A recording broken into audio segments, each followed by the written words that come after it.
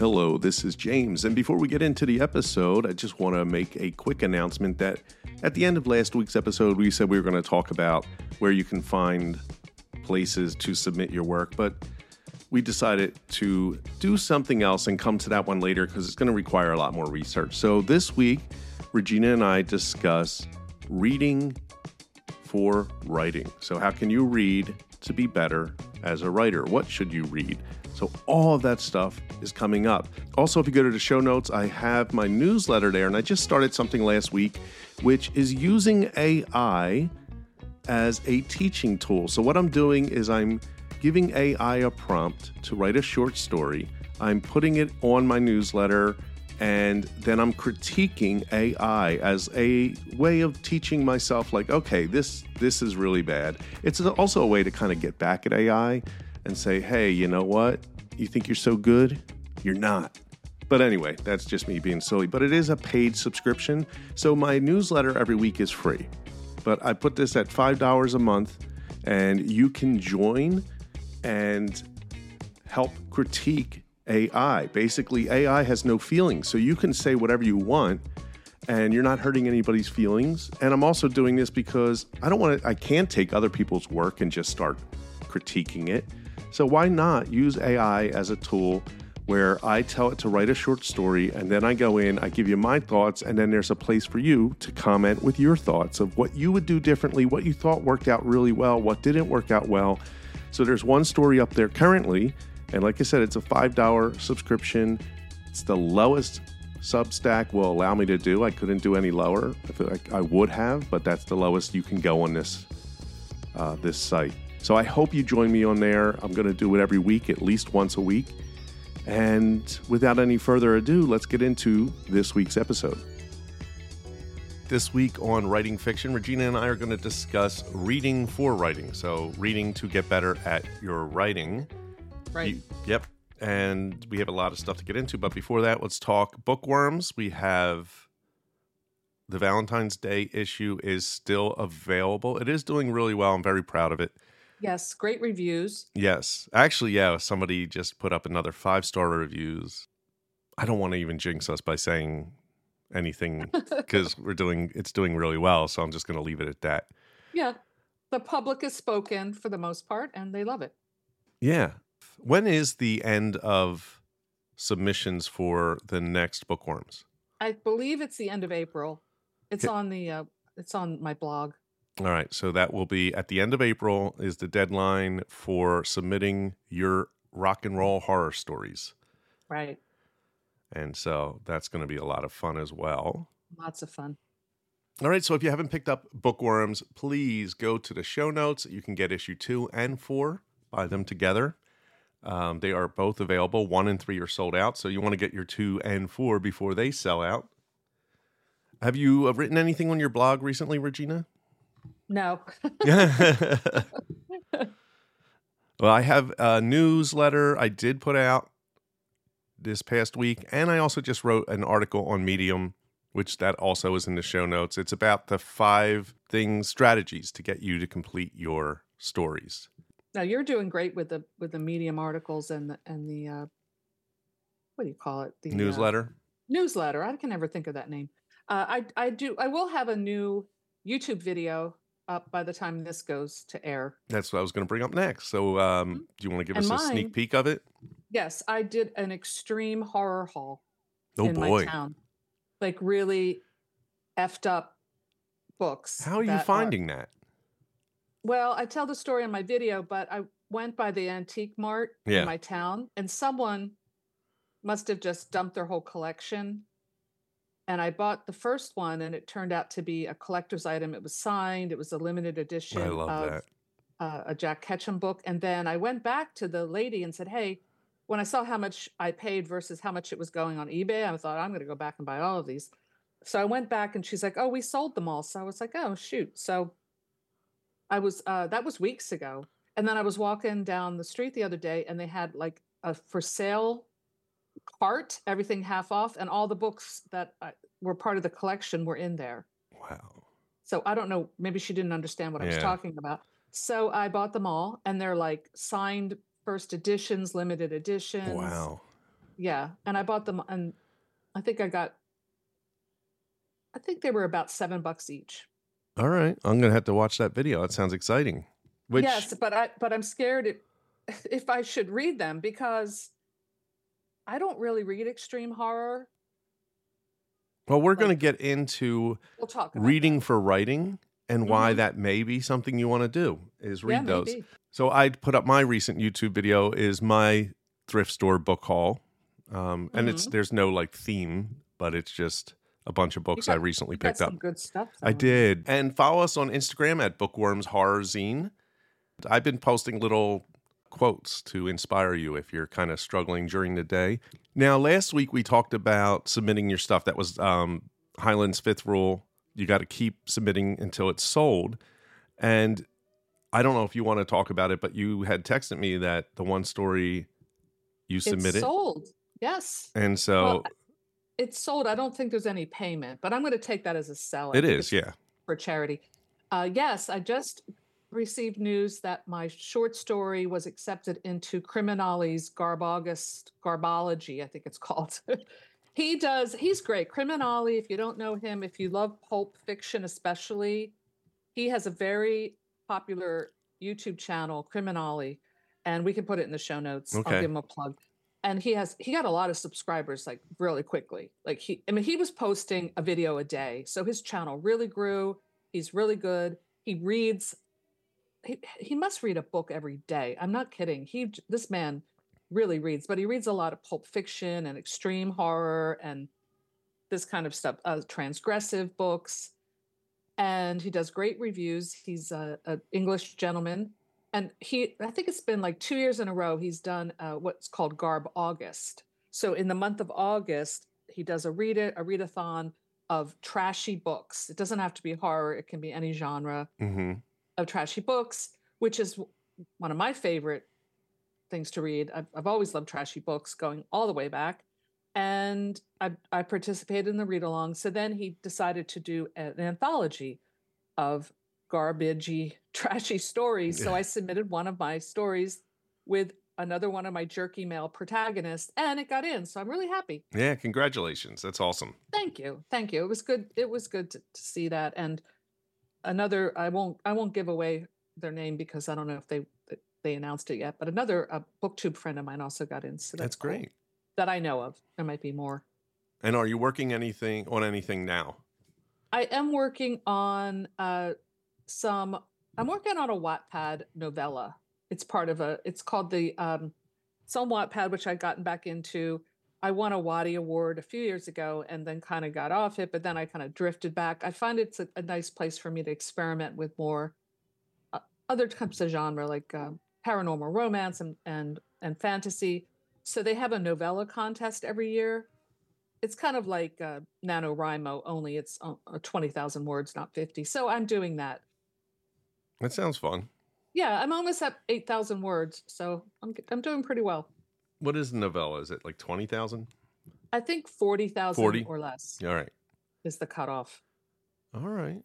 I got up early this morning and wrote for my Fear of Clowns short story, so I'm trying to make the habit of waking up early. Yeah, when's the deadline for that? April 1st. Okay. Yeah, I got plenty of time. I just need to get into the habit of doing it every day, of editing it and moving it. All right.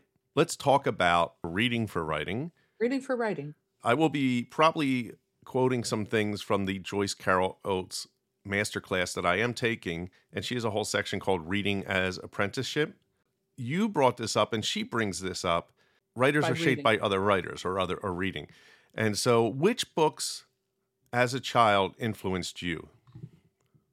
Oh, well, so many. But I think going back to before I was even in school, my older sister, 3 years older than me, taught me how to read by reading Mad magazines. I noticed you had your Mad magazine digest on your last haul. Yeah, like I say, I love those. I love those. And those, that's how I learned how to read, is I would sit in a big chair with her and she would read the Mad magazines, like especially the movies. Oh, yeah. They're so good. And the illustrations. It also taught me how to draw. And I know you draw too. It's just comics. I mean, pretty much beginning with comics, but Mad magazines. My cousin Billy, he's probably 10 years older than me. So he was like the cool older kid when I was little. He had an incredible collection of Mad magazines going back to the 60s. And we would just devour those. So maybe that's why I like trash, because that was my first my first exposure to fine literature. But I think coming from a family that read absolutely influenced me as a reader. I was not as much of, it took me a while to get into my own reading, but it was modeled in my household from my sister and my dad. My father read constantly, and it was always like paperbacks. I remember reading like the movie. He would buy like those what do you call it when you write it for the movie? The adaptation. From the movie adaptation. So yeah. I remember we had The Omen. Reading that, so it got me into horror at an early age. A Poseidon Adventure, that was another one, and they would have those wonderful black and white stills from the movie inside. Yes, I love those. I love those. So for me as a kid, it's like a bridge between the visual into the written word, I think was very important. I guess my point is, and they say this, I know, when I was in college and stuff, that kids will read if you model reading in front of them as an adult, or it's like parents or guardians or whatever. Right. So I know from my experience, I did not have that upbringing, because my family now, like with my kids, we are a reading home. I mean, my son Leo reads all the time. And that's great. I know from me growing up, that was not modeled. And this is no like whatever shade on my family. It's just they didn't read. My dad always worked. My mom was house, I don't remember seeing my brother and sisters read. I don't remember that. And so I did read, but it was like more like probably from school. And the books that I read that interested me, and this is also something I talk about with Sarah because she's in the education world, and you know this too, sure, that they don't really do a good job. Maybe today they do, but back when we grew up, everything was assigned, and they weren't like, hey, find a book you like to read. Here's the book you're going to read. And that didn't work for me. Yes, I did not like the books that we were assigned in school until maybe in high school, when I had a really good teacher, and then the light bulb kind of came on for me. But I remember reading Johnny Tremain, All Quiet on the Western Front. They always seemed to be war stories. And as a girl, I just wasn't interested. I'm sure they're great classics. What was the other one? The Jungle. I just never really enjoyed those books. But and the books that I found that I did enjoy was like Treasure Island. Yes. I enjoyed the Hardy Boys. Oh, well, I read a lot of Nancy Drew's. Yeah. And once I started getting into books, then I became really into the aesthetic of books. I'm sure you remember the book fairs. Oh, yeah. School. I actually did. One of my newsletters talks about that. I hope they still do that. They do. They do. It's not as exciting as, at least I remember it. Because I wrote this in my newsletter, so if you want more information to get into it. But I'm just saying, today we live in a world where everything is at your fingertips. And I can get any book I want from Amazon or whatever. Back then, it wasn't like there were big box chain, these chain stores. It was like you had in the Chamonix Mall, we had B. Dalton and Walden books, and you didn't always see everything you wanted in there, and there was no order it online. No. So this book fair was where things you would see that you would never see anywhere else. And it was exciting. It was so exciting. And I remember when I was a kid, it caused a bit of a controversy at my school when they introduced, this would be in like the late 60s, the pop-up books. Remember pop-up books? I remember, yeah. I don't know if they still do pop-up books, do. But I loved it. But I remember the teachers and parents were like, this is not teaching them how to read. This is like a gimmick. But it's like, it's fun. Let us be kids. Yes. Jeez. Make reading fun. That's why if a kid wants to read comics, let them read comics. Yes. I mean, I remember Joe, my husband, talking about his childhood. His dad was very extremely focused on their education. And it did pay off because they all went to like college and Ivy League schools and things. But the only reading material they had in their house was the encyclopedia, which is pretty boring. Yeah, that is very boring. It doesn't make you want to read. Kids will read and they will grow as readers if you give them an adventure story or a mystery or a romance or something that's fun and entertaining, not just informative. And a lot of problems with the system also was that didn't appeal to minorities because most of the stories that were assigned were about white people in an environment that anybody who was a person of color had no reference to these books and they didn't care. Today they have that. That's changed. But I hope it's changing. Yeah, but back then it wasn't anything. So having anybody get interested in reading, Charlotte's Web or I don't know. I'm just, something. I love the Little House on the Prairie books. Yeah, my wife does too. I lived in the country, and so I really love that because a lot of the stories were suburban stories, which I guess was average America, but it was, as someone who grew up on a farm, I didn't really relate to it as much, but I read tons of Archie comics. I was obsessed with Archie. There were these, and I have a few of them in my collection. They were love comics. Yeah, I don't know those. Oh gosh. Well, just like, I guess, now I'm being gender, stereotypical here, but they would have the adventure comics or the superhero comics for the boys. Of course, the girls can read them too, but they would have like romance comics, right? All kinds of different love stories, and the Liechtenstein paintings are created from a lot of these love comics. Yes. They're hilarious.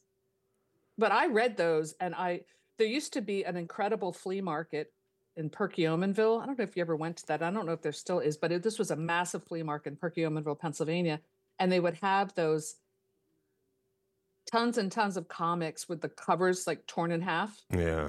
And they were a penny each. And we would just go and buy tons of these love comics, Archies, and then also superhero comics. Like I love Metal Men was my superhero comic. And we just read them constantly. So I think that I became a reader because it was the environment and I loved it. And it's also an incredible escape. As we know. And I would say if anybody out there was not a voracious reader as a child, don't let that sway you. No. I wasn't. And but when did you start reading? So I can pinpoint it to the Langoliers. Oh no, not the Langoliers. Tommyknockers by Stephen King. Oh, wow. A friend of mine, and I was probably right into like the fire. But not as a kid. I was probably 21. Oh, okay. Much later than, I read some, but I was not really interested in high school about any of that stuff.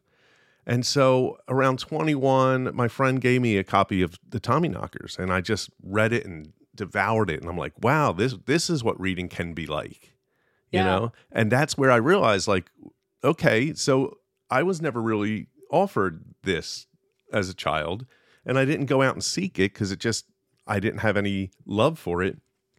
And so then I went and just started reading all the books I was supposed to read in high school. Like I did read Animal Farm, and I love, like in my thing, I showed Catcher in the Rye. I love that book, but I also don't think I would have appreciated those books in my high school years. Okay. Like I feel like that is strange that some of these books were offered to you because they're great literature, but I don't think I was mature enough to appreciate them until I was older. Well, that makes sense because we all develop in different ways. And I think it's just that one book will open the door. Like for you, it was Tommyknockers, and that's really cool. And then did you go back and read all the Stephen King books? Yeah, I've been reading Stephen King since then. So, of course. I've never read Tommyknockers. Is it short stories? Or? No, it's a big book. It's a big book. And there's a movie that's awful. I think it was a made-for-TV movie with... I forget his name, but he's in Star Wars now. He was in like Law and Order. I forget. Jimmy Smits, is that his name? Oh, right, I remember him. Yeah, he's in Tommyknockers. But anyway, that's our childhood, and if you would like to share yours, you can find us on Instagram. But I think that it's never too late to become a voracious reader. And here's my thing. You might not have grown up that way, but now if you want to be a writer, it is very important to read a lot. Very important. And you're going to learn how different writers. This is why I was talking about earlier, this snuff film. What do you call it? Snuff film. What? No, the violent books you just got. Oh, extreme horror. Extreme horror. Okay. Or splatterpunk is splatterpunk. You might not like it, but I don't think you should not read them. Like, pick one that you think might be interesting and that might have something to learn from it, because that's the trick here. Is you don't know how they're going to craft their sentences, how their story structure is going to be, how they handle dialogue. Those are things you want to pick up when you're reading. Yes. Well, the advice that I've read from so many different sources is to, and I know Anne Rice said this too, is to read widely, meaning don't just stick to what you know or one particular author. And this is for writers. If you're a reader, whatever, no one's telling you what you can or can't read.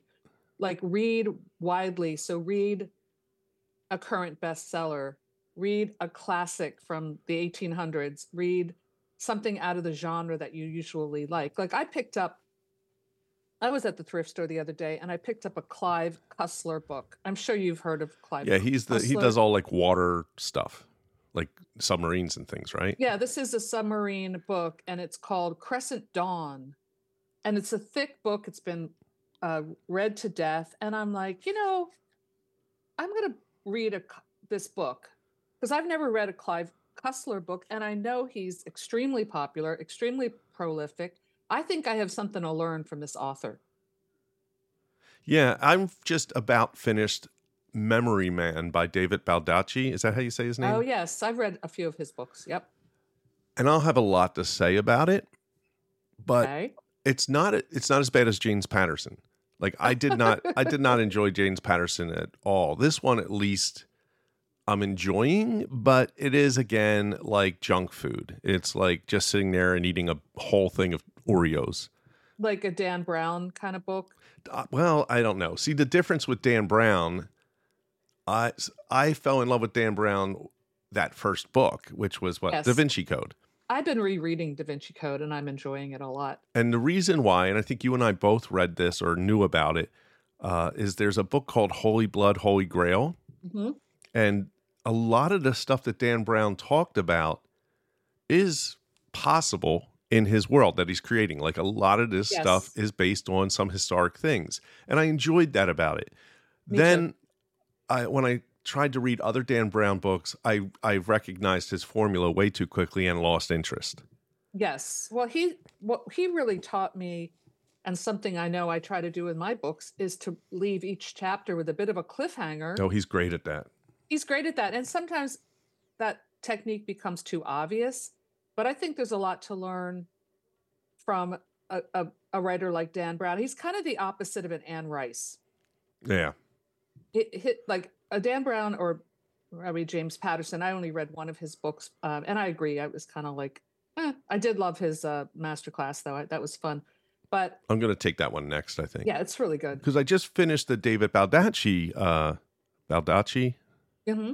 I finished his masterclass, and I enjoyed it. Okay, wow. But what I learned from watching his masterclass is that he does a ton of research for what he's doing, like literally binders and binders and binders of information that he won't even use in the book, but it's there for his head. So when he's writing, it's overwhelming watching that. Yeah, that's his personal.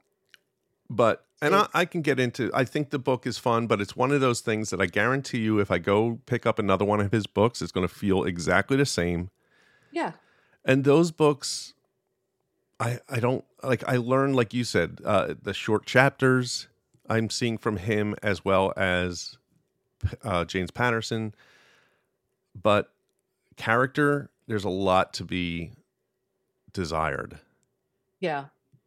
Well, that's like, I love Anne Rice, and when I'm in the mood to read Anne Rice, I'll read Anne Rice because her characters are so amazing, and her writing is so beautiful and intricate, and like gorgeous lace and filigree, and it has that very New Orleans kind of feel. But I mean, she just never writes a plot, so it's frustrating sometimes to read her work. I mean, not say never, but she doesn't really plot. I think she would admit that.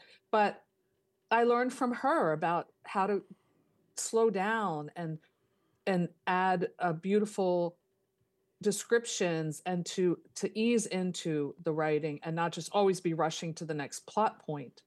So yes. I think reading, for me, reading widely includes reading the books that I have to read for my book club. Well, I don't have to read them, which are books that I would not necessarily choose. Like there was one book from my local book club. The last book we read was it was a translation from a Japanese book called Until the Coffee Gets Cold. Have you heard about this book? No. To me, it was more like, I don't know. It's kind of like those bestsellers that, and I'm going to sound like a snob here, but like the Oprah Book Club recommendations, they appeal to a wide audience. Mm-hmm. Like Tuesdays with Maury. It's that kind of stuff with this kind of homey, I guess is the word I'm looking for, advice, and everyone, it's like feel good kind of stuff, or it's that what, Eat, Laugh, Pray, or whatever that is. Yes, that kind of stuff. Remember in one of our bookworms, we have the worm eating the Yes. Charlie did a great. That was his idea too. I didn't come up with that, but I howled with laughter. Right, the Eat, Laugh, Pray. In fact, I was listening to, and here's a confession about what kind of books I read. I have a little bit of an obsession with the royal family, so I've wasted a lot of my Audible credits on royal family stuff. So I was listening to Prince Harry's Spare, which is really, really pretty silly. But he said, and he's narrating it, so he has that posh, accent. But he's like, I'm not an intellectual like Meghan. She reads books like Laugh, Live, Pray, or whatever it's called. And I was like, honey, that's not intellectual. I think your Eton education was wasted on you. I will say, I think Eat, Pray, Love, is that the book? Eat, Pray, Love. I don't know. I'm looking to see if this is. Yeah, so here's my thing I have to say, though. I never read Eat, Pray, Love. Neither have I, and I'm already putting it down. And it's by Elizabeth Gilbert, who I think wrote one of the best books on creativity. Oh, okay. Now I feel bad. Called Big Magic. Don't feel bad. I'm saying that I also feel this Eat, Pray, Love thing. And it's because it gets to a place. It's called One Woman's Search for Everything Across Italy, India, and in Indonesia. It might be amazing. I mean, put her on the map. It's a memoir. It's not a fiction. But she wrote a book called Big Magic, and I would advise everybody to read it. It's a great book. I don't know anything about Eat, Pray, Love, but I know what you mean. But Oprah, if you're listening... and Maury, if you're listening, we still want you to come on the show and talk to us about writing. I think Maury's dead, but okay. Yeah, we will do a seance. It's that kind of it's that kind of thing that appeals to everyone. I always think like it's the kind of book that appeals to Newtown moms. Yeah, those moms that are home and they go to the salon all day. Yeah, and I don't know what that means, but that's who I think of. But let's jump back to. Probably being, we're being. I don't care. Trashy book snobs. Yeah, okay. I'm not being a book snob. Like I said, it's not that. It's just that there is a demographic that sort of enjoys that, and that demographic I'm not a big fan of. Not necessarily the books. I hear what you're saying. I'm being a people snob, I guess. Okay. They all have white. By the way, that's like the most popular color of cars in Newtown is white. It's like every one of them drive white. It's like the kind of Karen type of. Yes, exactly. That's the group, the Karens. And nobody will think us wrong for saying that. Joyce Carol Oates says that in sports, they say you should always compete with someone more skilled than you, and it forces you to rise to the occasion, basically. This is something I'm going to start doing. Because I have tried to read Ulysses by James Joyce before. Oh, wow. And she says, hey, if you read Ulysses, chances are your vocabulary will improve, or if nothing else, you will want your vocabulary to improve. And like I said, I have tried to read that before. I've read other James Joyce. It's very difficult. Yeah. But then I was thinking, you know what? I'm not necessarily going to read it to finish it. Mm-hmm. I mean, eventually I will, I guess, because it's a big book. But just to see, Here's the thing I don't understand, and it seems to be why you do read, is somehow you absorb what you're reading and that comes out in your writing. Mm-hmm. But it feels magical. Like I can't pinpoint exactly. Like, do you read and be like, oh, that's great, I'm going to write that sentence down so I remember to use something like that? Not really. Right. I do have like a reading. I don't always use it, but I started a reading journal for this express purpose, where if something's really good sentence, I'll write it down, but I make sure I put it in quotes so I don't, accidentally Think it's plagiarize yours? that sentence. But I will reference it, and I mean, you mentioned, and it's funny because you pulled this quote, and I remember writing down this quote, even though I know you didn't like the book. I'm talking about Ghost Story by Peter Straub. You put that quote about the gray unfurled like a gray fabric or something. What do you remember what Yeah, I'm I don't talking remember about? what it was, but I know what But you you mean. read it, and I remember when I read that thinking, wow, that's a great analogy. What an incredible metaphor, or whatever it was. And I wrote it down, and then you used it when you were giving your quote about it. So things like that Yeah, do stick with me. you cannot like a book but learn a ton from a book. Yeah, and you finished it, right? Yeah, a Ghost Story, I learned a lot, actually. What I learned from Ghost Story, even though there overall I was not a fan of it, but I loved his locations and his descriptions of those locations, especially the stuff that felt like it made me feel like I was outside at night in a very cold blizzard. Yep. It was described so well. It was very atmospheric. Yes. It's great. I need to read. I don't know. I feel like I need to read a more like longer books. Like that's my thing. I'm very impatient. So when pick up a book that's like 500 pages, I get like, ugh, I want to rush through it. I'm And the same way. I think a lot of people are. And I don't know how to slow down with some of them. mm-hmm. Like the Baldacci book is 400 and some pages long. And I'm almost finished it, but it feels too long. Okay, yeah. The thing you learn from short books as well is brevity. Mm-hmm. How can you tell that story in 200 pages? Catcher in the Rye is a very thin book. But with a lot of meat on the bone. Yeah. Joyce Carol Oates also suggests reading early Ernest Hemingway short stories. Okay. He writes very short, like sentences, and his dialogue's great. Isn't there some kind of software called Hemingway? Is there? That sounds familiar, yeah. That can take your prose and turn it into a very sparse Hemingway style? Something like that. If you grab one of his short stories and read it, there's no word you're not going to understand unless it's a word that's like slang from that time period. Like I noticed I look up a word that has, or it's something related to sailing, and I don't know that part of the boat or something. But overall, he doesn't use big words. Yeah, I mean, I read a really good, I mentioned this on my latest YouTube video. I read a really good adventure story. It was for my Gothic Hearts reading challenge that I'm doing. So I'm reading Gothic romance this month. And one of the choices that we had, and I'm doing with a couple other people on YouTube, was read a Gothic romance set in an exotic location. So I chose a book that I had on my shelf called Black Orchid, which takes place in the Amazon. It wasn't really Gothic. It was more like an Indiana Jones adventure story, but it was great. Yeah. Like it was so much fun. And it was written in the early 70s, and no one's ever heard of it now, and it's a book that it has very few reviews on Goodreads. It's pretty much forgotten. But what a great story. It was just so much fun. It was a great adventure.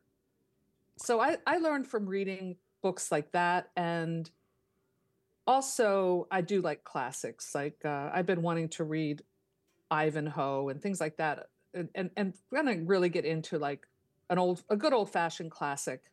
I do struggle with classics if the language feels foreign to me.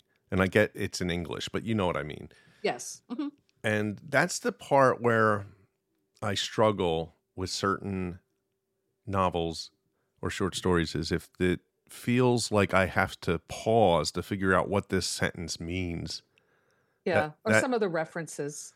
A good example of something that's not old but is a classic is Clockwork Orange. Oh, yeah. Now, that's a book that has a glossary in the back because you don't know Right. what all the words mean. And that really made me struggle. Those are books that I think if you're going to read, I think you're going to have to read it more than once to really appreciate it.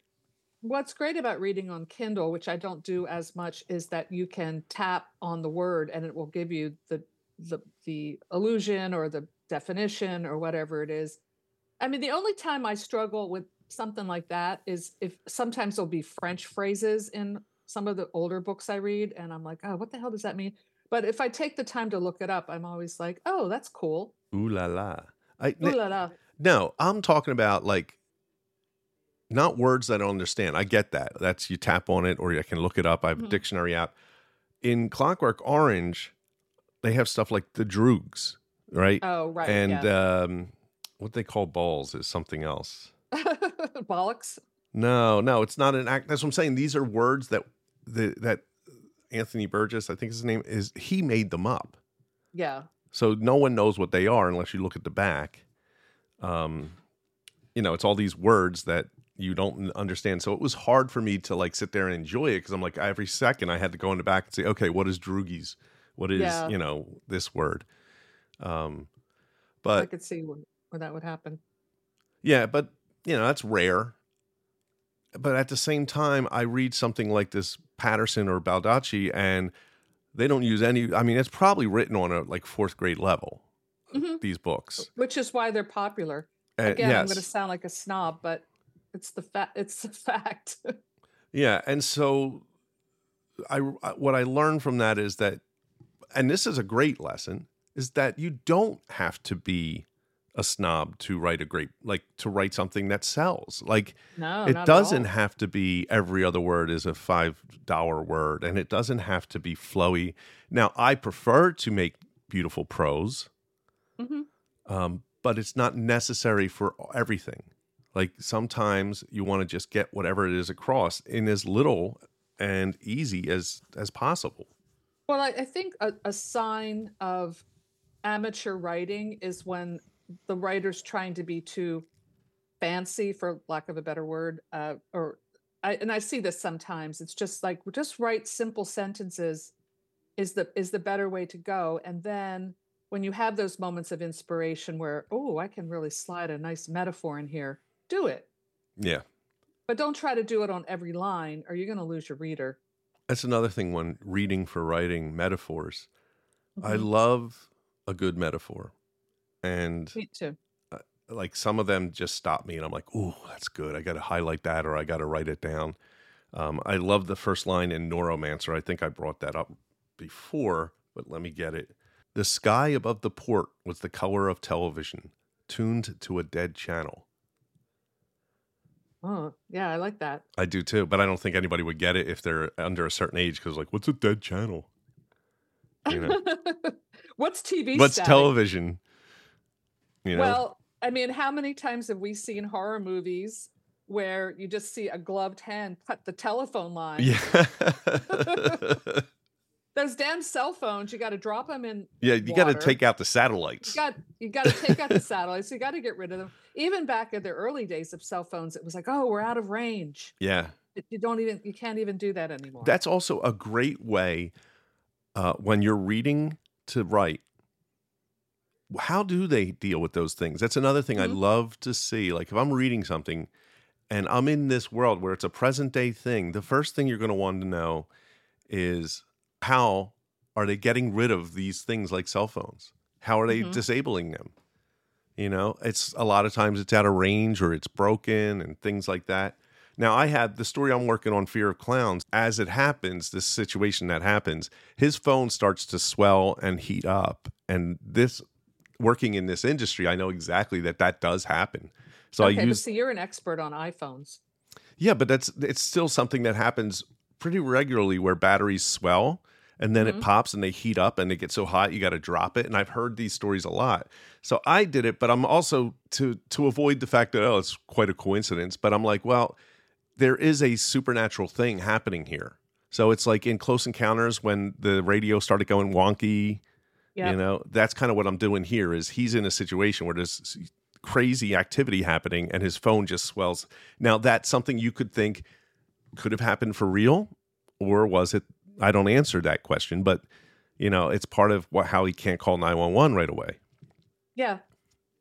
And, well, I finished watching True Detective, the latest. Oh, don't spoil anything. Oh, I won't. It's really good, but it's not spoiling anything to tell you that, you know, it's all because it's in the dark season. Yeah. In Alaska, that it's really the way they depict the atmosphere is great, but everything is dark. So the darkness is part of the story that works because we buy it, because we know it's based on reality, even though a lot of the stuff in the show feels like supernatural. Yeah. The fact that they can be the lights can go out is a reality, and maybe they don't get the best electricity in certain parts of this atmosphere. It was really great. Yeah. You got to finish watching. It's very good. Oh, I am. But yeah, reading. And so I would also add to reading widely can be like going to something I do every once in a while is I go to the library and I just select books I've never heard of. And most library books are like, I'm talking fiction, are going to be more of the bestseller, like the Balducci kind of books. But I'll just randomly choose something. In fact, when I was a kid, my dad would drop us off at the library every week, and he would go to the bar, at Kelly's Bar in Doylestown, and watch whatever game it was. And we would be in the library. And every week we would choose new books. And I would do this thing where I would close my eyes and spin and pick a book that way, just touch a random book. So I kind of still do that when I go to the library. And it makes me read newer fiction because that is my thing. I tend to not read newer fiction. I tend to read stuff from the 1970s, 80s, or older. And so challenging myself to read newer fiction is part of my reading plan, but also reading what I would call high-low. Like read the Patterson book, but then read a classic, read Gustave Flaubert. Couldn't remember the name. Well, Madame Bovary, something like a true classic, or Emile Zola or something like that. Yeah, I agree. I think that when you do that high-low, you instantly pick up what you like and what you don't like and why you don't like it. Or, it starts to make more sense of why this book appeals to the masses, because it's very easy to read. It's a page turner. You don't have to know much, versus something that might be a little bit more challenging. Most people are not going to enjoy that maybe if they aren't into that type of thing. Now, Joyce Carol Oates is probably going to sue me because I'm giving away her masterclass. All her secrets. But she says exactly what you just said. And I love that, like, you have this and it's like, this is exactly what I was going to bring up. So she calls it two kinds of reading. The first is called spontaneous reading, which is what you just described. Going in, picking out any book, maybe it's the book cover, just picking something up that you might feel like you'd be interested in it. Also, she calls it like pleasure reading. You're just kind of curious about it, and you want to see if you can have fun with this book. The other type of reading is kind of what you're talking about with the high-low, is systematic reading, which you thoughtfully choose your reading material. And you could just say, well, I'm going to look at Ernest Hemingway, as we brought up before, and I'm going to learn about brevity and dialogue. So those are two different types of reading, and I definitely do both. Like, I am somebody who judges a book by its cover. If I love a cover, that's how I got into Grady Hendrix, because I think his My Best Friend's Exorcism had that VHS cover. Oh, I love that cover. I was like, I don't care. I gave you that book, didn't I? No, you gave me. I thought I gave you. No, We Sold Our Souls, I think you gave me. Oh, okay. Because I remember buying the Exorcism one at Barnes & Noble because of that cover. And I was like, I don't care if I like this book or not. This cover is so good, it's got to be on my shelf. Yeah, a book cover is important. It's really important. And I buy a lot of my pre-made covers ahead of time and then write the story to match the cover sometimes. Because like Carney was kind of like that. I'm like, I bought that cover and I'm like, there's got to be a chainsaw. And so I wrote a chainsaw in. Yeah, so let's close up. But I think the most important thing... Oh, do you have something to say? No, I'm just shocked that our hour went by so Oh, it fast. We're flew talking by. about so much fun. Yeah. So what we want you to take away is read a lot and learn from what you're reading, but also enjoy it. Like, don't make it a chore, because then you're not going to want to read. But it's going to help you. And I have seen, like I said earlier, it feels magical or mysterious of how it helps you. Yes. Because you don't think about it. It just happens. Yeah. It's kind of like when you read, you're not conscious of reading. It just, if you're in that flow state, you're reading and this picture's in your head and you're just with the story. What I've been doing recently is, if I see so I'm writing something currently. So when I'm reading something something comes up that's very similar to what I'm writing, like maybe it's the snow on the ground, or has somebody leaving or walking into a place, I've been trying to, I notice it, and I'm like, this is how they addressed this, and this is how they handled it, because it's very similar to what I'm doing currently. So I think it helps to write every day while you're reading the same day, because then you're like, oh, I'm working on this, and here's how they did it, right? Right, and like, challenge yourself. Like, I really think Donna Tartt is an amazing writer, and she, I remember in The Secret History, a book I read many times, I never forgot this one metaphor she uses, because the one character ends up like dying, and he's where in an earlier scene he has a pack of I don't know, I think it's Lucky Strikes, the one with the target. I think that's Lucky Strike, yeah. Yeah, in his breast pocket. So it's like foreshadowing. He has a target on his chest, over on his chest. So, and then later you see, I see what she did there. So that's really advanced writing. But if you can put a little bit of that into your writing, it's going to bring it up to another level. And there's simplistic storytelling, and then there's complex storytelling, and both are legit. But I do like your idea of having a sort of notebook when you're reading, because a lot of the stuff you'll forget. So if it's something that involved, I would write that down, or write things that you found very interesting, because I can't remember stuff. If you can, then fine, but I'm very, very bad at remembering things. Yeah, I mean, you don't want it to feel like a school assignment. Right. But I also think taking notes, especially like if I were to read Ulysses, which I never have, I do love The Dubliners. I just did a video where I read The Dead. It was my Christmas video. Love that book. And I've read Portrait of the Artist as a Young Man. I just never read the more advanced stuff. I feel like I would probably want to take a class, either online or at a school or something, to help me with that book. Because I think it would be really tough.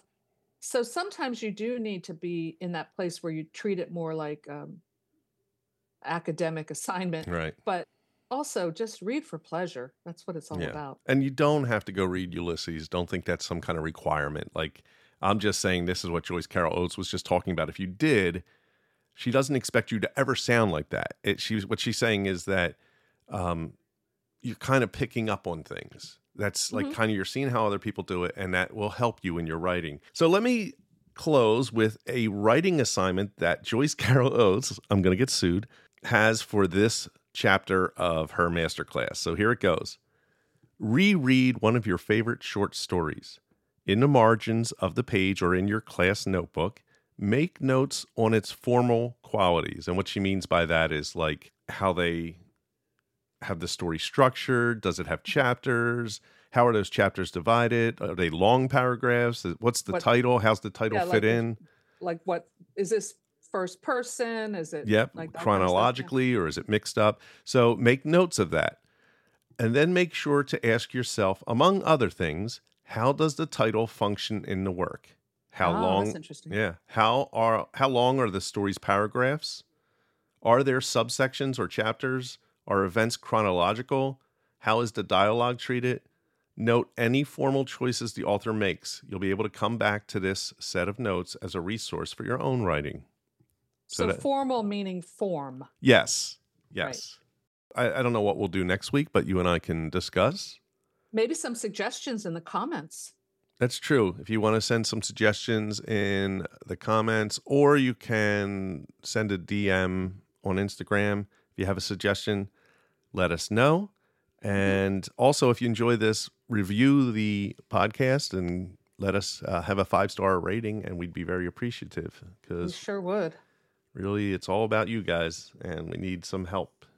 It's all for you, Damien. I was watching The Omen Oh my last God, that's night. one of the best scenes. Well, Joe and I were watching it, and we watched about half, and then I'm going to go back and watch the rest. It's so good. Yeah, it's such a great film. It is. And it has like a great, there's some wonderfully artistic shots, like the goldfish bowl falling, and it's so good. It's really well done, and it creeped me out when I was a kid, and it still kind of creeps me out. So I'm reading I'm watching all 3 Omen, rewatching all 3 Omen, and reading we were talking about the film to, I mentioned The Omen, the film to novel adaptations, the novelizations. I'm reading all of those, and I'll be doing a video next month sometime about that. But was The Omen a book before it was a movie, or no? I don't think so. I think it was an answer to first. The Exorcist, right? Like The Exorcist came out, and then they're like, we got to do something like this. But it's very, I know they're doing another remake of The Omen. I think wasn't there? There was. Remember, it was June 6th. 666. Yeah, what was it? That was the thing. It was some 666. June 6th of 20. It was June 6th of 2006. 2006. Yeah. So silly. So silly. All right. Well, let's get going, and we'll be back next week. Good chatting with you. All right. We'll have a good reading week.